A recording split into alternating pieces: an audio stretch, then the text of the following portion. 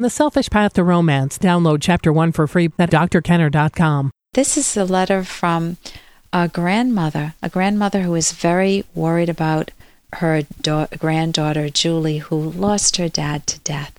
So see what you think about this. Dear Dr. Kenner, I have a 6-year-old granddaughter, Julie, who lost her father to death last year. My question is, I really don't feel she understands where her dad is right now. She is in school. Her mother moved in with another man all within a few months after her dad passed away. So you've got 6-year-old Julie, dad dies. She's 5 years old, her dad dies. She moves in with her mother, and then mom moves in with another man. Here's the problem. Julie is starting to have outbreaks of anger. She will slap, hit, and fight with her mom. Her mother has not been a real part of her life until her dad passed away. She stayed with me a lot and her other grandmother. How can I help this grandchild of mine? Any advice will be very thankful. Well, first, it's so good that there's someone like you in Julie's life who values her so much and feels for her, really feels that she's a kid who's in a very bad situation right now. She's struggling. And also it's very sad because I suspect this is your son. This is not your daughter, otherwise you would have mentioned it. So it's very hard to have to lose your own child. You know, you as adults, as parents, we expect to die before our children, thank you, and when that's reversed, it's one of the greatest pains a person can ever go through in life. So I hope you're getting some help for yourself to get through this, and I hope you've got a lot of support on your side. You want to reach out to Julie. She's 6 years old, and what you're faced with is her anger. Anger is the emotion that tells you it's not fair. She's detecting injustices. But what, from Julie's point of view, is not fair? Well, her dad's death. Maybe not spending time with you, with her grandmothers, who were very caring and loving and took her in, I'm assuming. And maybe she's very angry because mom didn't want her to begin with, and mom was never a part of her life until dad passed away, and now mom is saddled with a kid, burdened with Julie. Or maybe it's mom's boyfriend that she's angry about, and it doesn't feel fair that mom's paying more attention to the boyfriend than to her. Or maybe she's very upset because she feels singled out amongst friends in the neighborhood, that she's the kid whose dad dies. Ooh. So she needs someone who will listen to her, whether it's a therapist or whether it's you as a loving grandparent, to sit down and not to tell her what's wrong with her, but to just sit and listen, not to tell her not to be angry. It sounds like it's misdirected anger. Maybe it isn't. Maybe it is mom she's angry with. But to just sit down lovingly with her, go have a strawberry milk, take her out for a little treat, ice cream or something. And then say to her, you seem so angry. What's up? Tell me, honey, what's been most on your mind? And let her open up to you. Then you will know what direction to go in. When you said, what do we tell her about her dad's death? I feel very strongly about this. I know not everyone agrees with me.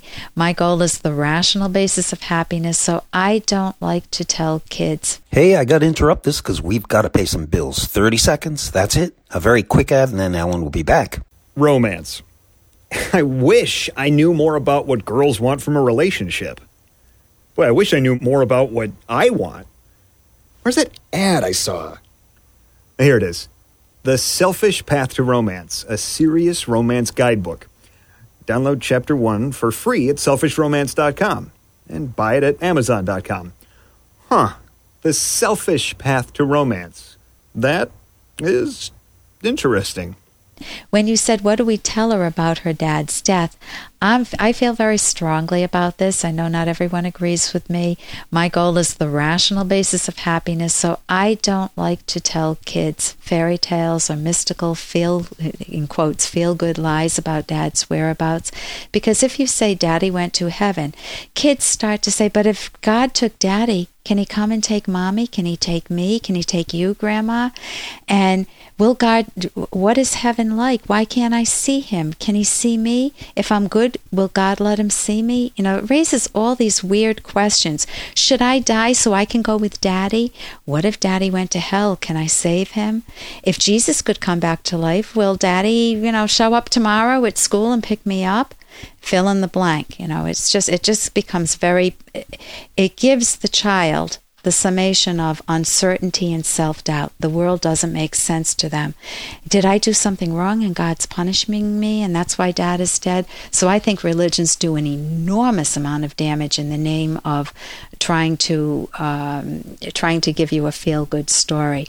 Ayn Rand, the author and the novelist who wrote The Fountainhead and Atlas Shrugged, my favorite book, says, I think the only real moral crime that one man, or in this case a woman, a mother, or anybody, can commit against another is the attempt to create by his words or action an impression of the contradictory, the impossible, the irrational, and thus shake the concept of rationality in his victim.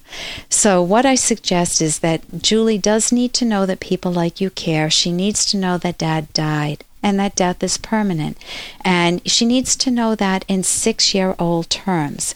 Now, there are books. I pulled 2 from my office when I got your question. One is When Dinosaurs Die, A Guide to Understanding Death, and this is by Laurie Brown and Mark Brown, and it opens up the conversation for kids. Sometimes I would just use a page or 2 at a time and spend a session just on 1 or 2 pages in dealing with death with a child. But they need to know that people die, and they need to raise their own questions and have them answered. But sometimes these books help them address issues that they haven't yet put into words. There's also a little book, Everett Anderson's Goodbye, by Lucille Clifton and let me see if I can pronounce her name, Anne Griffalcone. I did it. So that would help too. There was an article in U.S. News and World Report, After a Loss, Kids Need to Mourn and Be Reassured. This is by Katie Kelly. And she said you want to be direct and honest with your kids, but not overly detailed. And I like one of the people she quotes says, give headlines first. Just say, it sounds like you're real sad, and then be present to answer their questions. When they're 5 years old, they may be thinking, well, when Dad's done being dead, when will he come back? 9-year-olds may want facts and details. Adolescents may tend to be more angry. Kids need to go through the grief, and they often follow the parents' lead. So if parents are angry, they're angry. If parents can cope better and grieve appropriately, cry appropriately, and become more stable, kids will tend to follow their lead. There are programs you can get kids into so that they feel like they're not alone with a loss, whether the loss is due to death or due to divorce. I know this one right in Rhode Island Butler Memorial Hospital. At the time there was a rainbow program that helps kids deal with grief and divorce. Kids will often what's called somaticize. They will come up with bodily symptoms, somatic symptoms, headaches or stomach aches. They may want to stay home more after a death. And if they are having severe anxiety or hostility or aggression or even regression, acting younger than their age, wanting to climb in bed with you when they're 10 years old after a death, needing just some comfort. Sometimes therapy is needed. In terms of climbing in bed with you, that's fine, but if they're acting like a baby and talking in baby talk when they're 10 or 12 years old, then that is a problem. So you want to just be sensitive to your own loss, and just kudos for you for being such a caring parent. Some clients have told me, if it weren't for my grandparents, I never would have survived the loss of a parent. And here's a little more from Dr. Kenner. Man cannot survive except through his mind. He comes on earth unarmed. His brain is his only weapon. But the mind is an attribute of the individual. There is no such thing as a collective brain. The man who thinks must think and act on his own. Okay, and you want to ask yourself privately, are you thinking and acting on your own? Or do you live in the shadow of others? Do you kind of mirror what they want, what they say. If they go to the movies and they like a particular movie and you didn't like it, you still say, yeah, it was okay. Yeah, I liked it.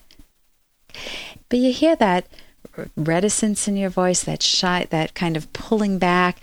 You don't want to do that. You want to be able to say, no, I didn't like that movie at all. I wanted to walk out at halftime. Or I don't like what you just said. You want to be able to speak your own mind, not to just say, no, I don't mind, or just mirroring what other people like or what they do.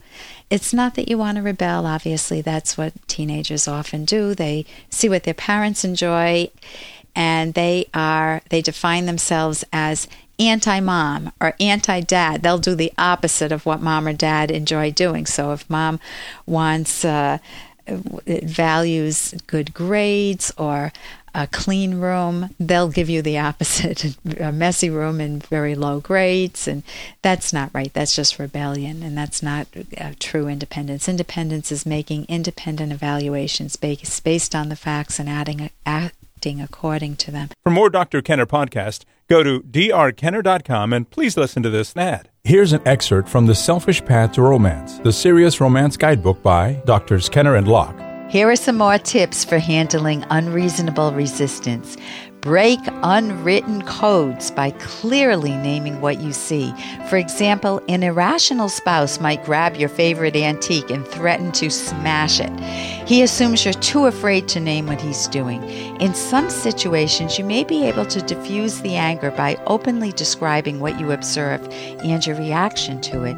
I see you're grabbing my grandmother's face. I'm feeling intimidated and afraid. Is that what you're hoping I feel? It can be disorienting to the irrational person when you name his method of attack. Such a person is counting on you focusing on your own fear and not shifting your focus to his method of intimidation. You can download Chapter 1 for free by going to drkenner.com and buy it at amazon.com.